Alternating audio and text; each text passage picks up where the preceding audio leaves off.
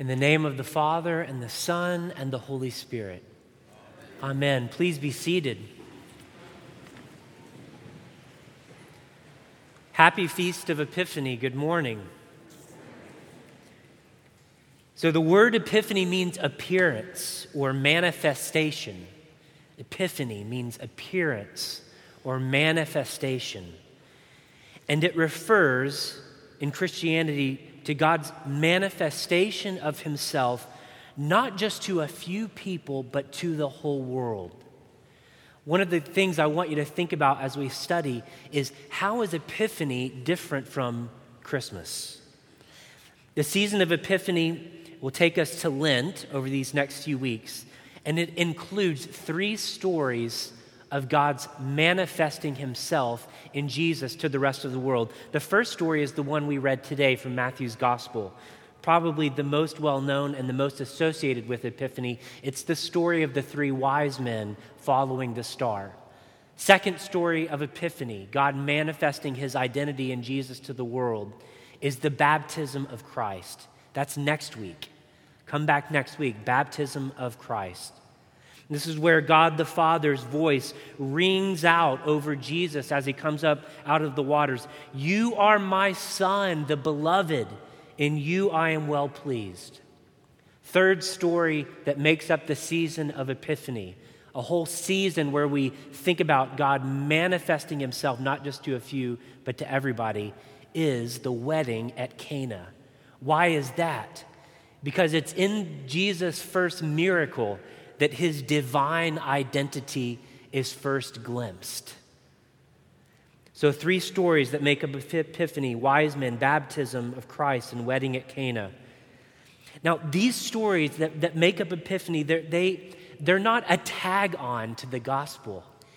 Instead, they are an essential part of the Christian gospel. Let me say it this way. What we believe as Christians does not conclude, is not summed up at the manger of Jesus. No, it continues in the mission of Jesus.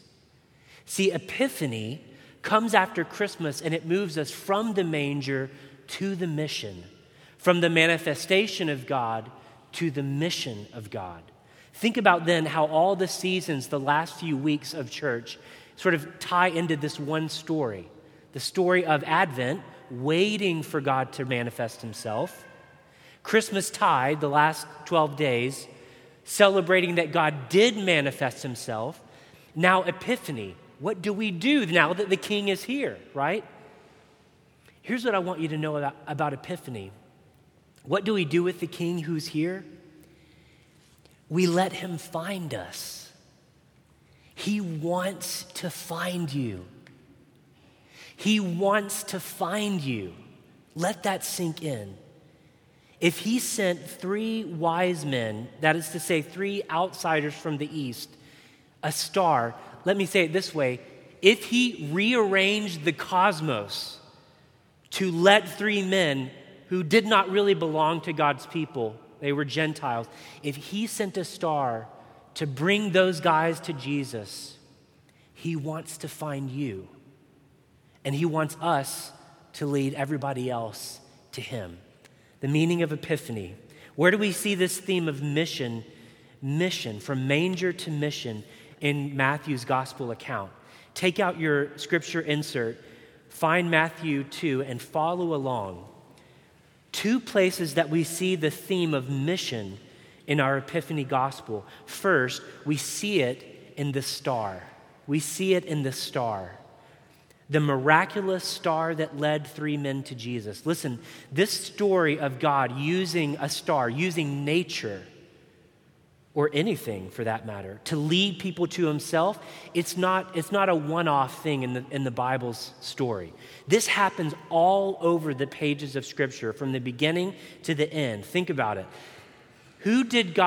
What did God use to bring a man named Jonah to himself from the Old Testament? I'm guessing everybody knows this. Should we say it on the count of 3? What did God use in nature to bring Jonah to himself? 1, 2, 3. A fish or a whale, we don't know, but you're correct. Everybody wins at the cathedral.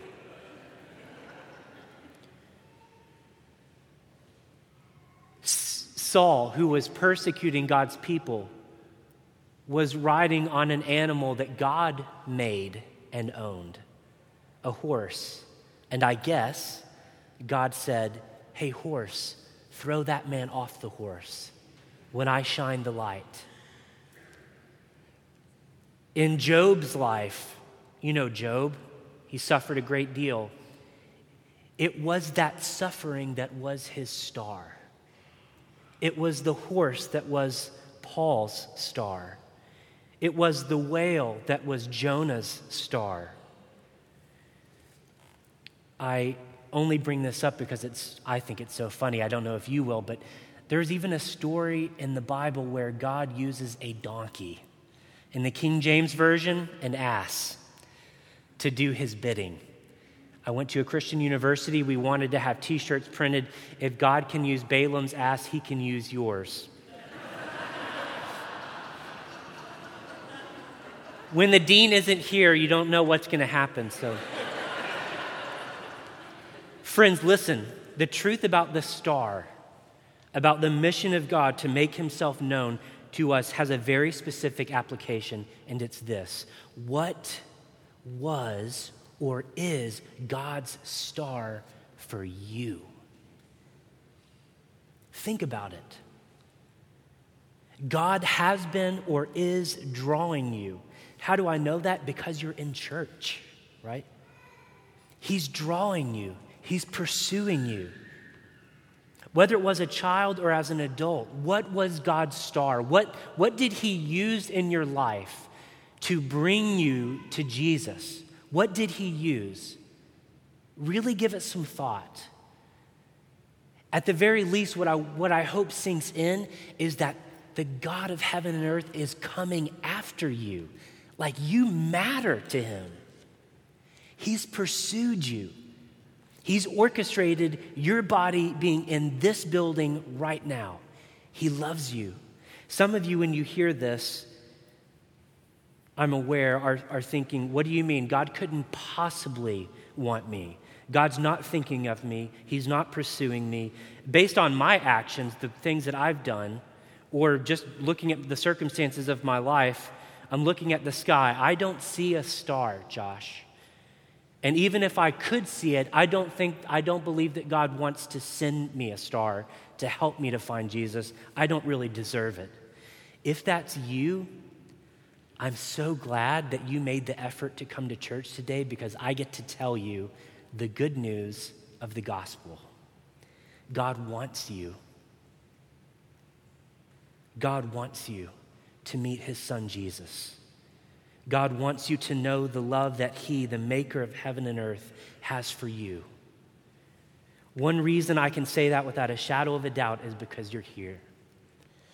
So the first place we see mission in our Epiphany gospel is in that star. Now here's the second place. We see the theme of mission in the story of the wise men. Were they wise men? Were they magi? Or were they kings? Yes. That is to say, the scholars don't know. There's a lot of mystery around who these guys were. But here is what Matthew tells us, and here's what we know for sure from the reading. You'll see Matthew says, these men were from the where? East.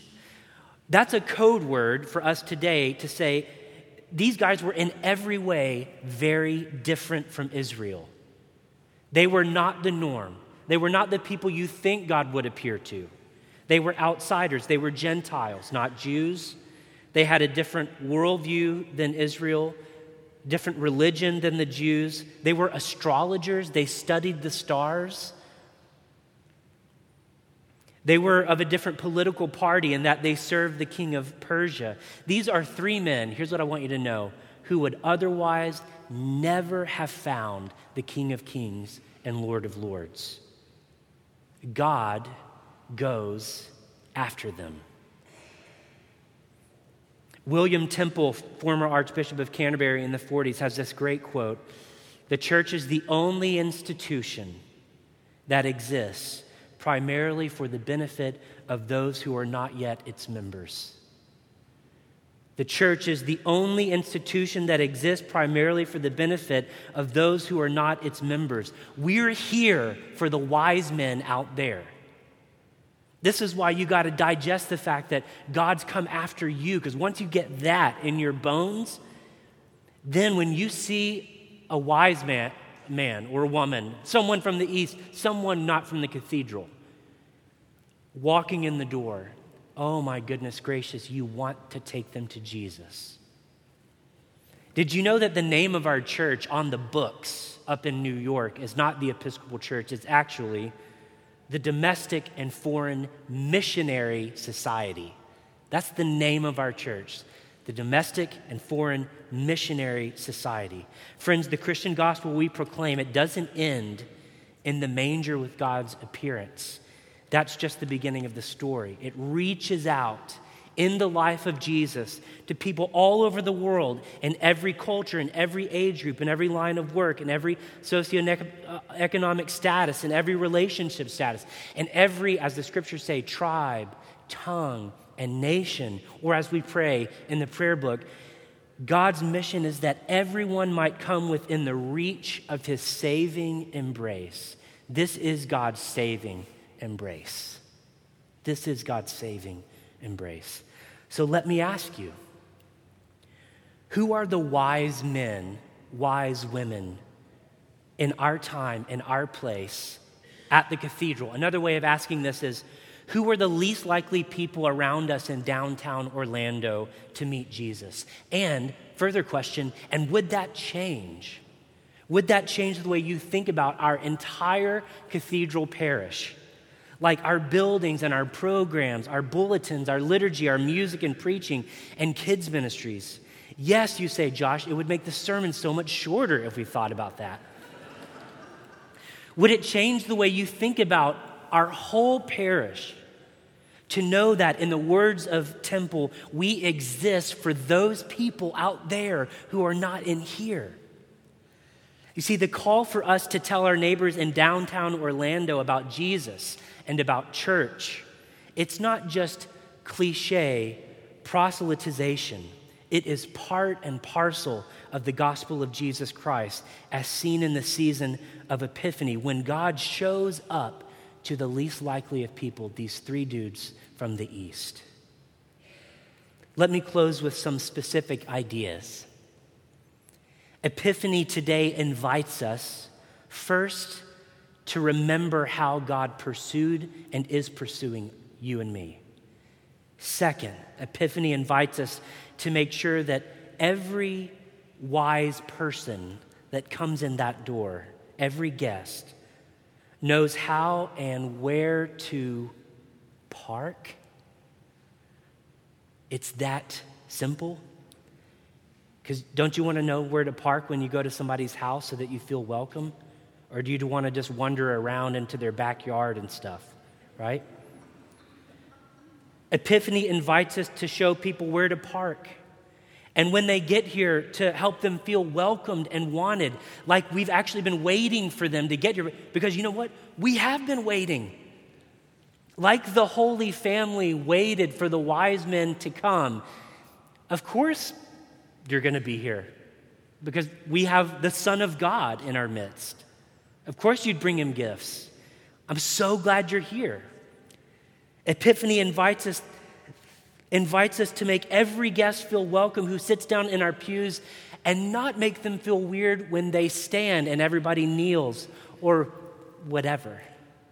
Some of you have been here 50 years and you still don't know when to stand or kneel, right? That's okay. That is not a prerequisite for being a Christian. It's just a little bit of the hazing that goes on in Anglicanism. Epiphany invites us to make sure that every guest know that their children over there in the kids' ministry will be ministered to and loved and kept safe and taught about Jesus. Epiphany invites us to ask the question, really, how can the cathedral be a church after God's own missionary heart? From our baptisms to our bathrooms, from our bulletins to our breakfasts, we just had it the first Sunday of the month in the Great Hall. We want everyone to know the life-changing reality that we have experienced, that God has come after us in 1,000 different stars, whatever your star is, to lead you to Jesus, and he wants to do that for them. Friends, this is the meaning and message of Epiphany. Amen.